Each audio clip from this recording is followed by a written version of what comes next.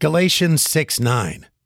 And let us not be weary in well-doing, for in due season we shall reap, if we faint not.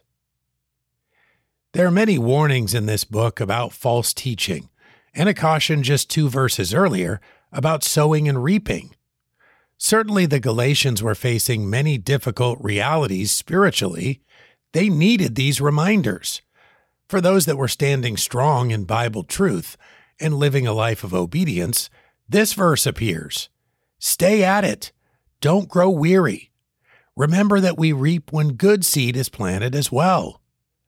Those that were sowing in the flesh would reap corruption, but some were also sowing in the Spirit. This Spirit-filled sowing is hard work.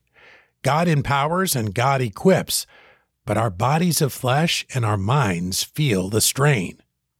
We must rely upon Christ for just enough recovery to make it through another day, for a time of reaping is on its way. Keep sowing in the Spirit to reap life everlasting.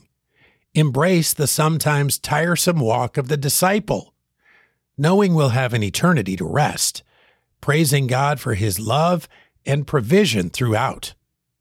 Galatians 6:9.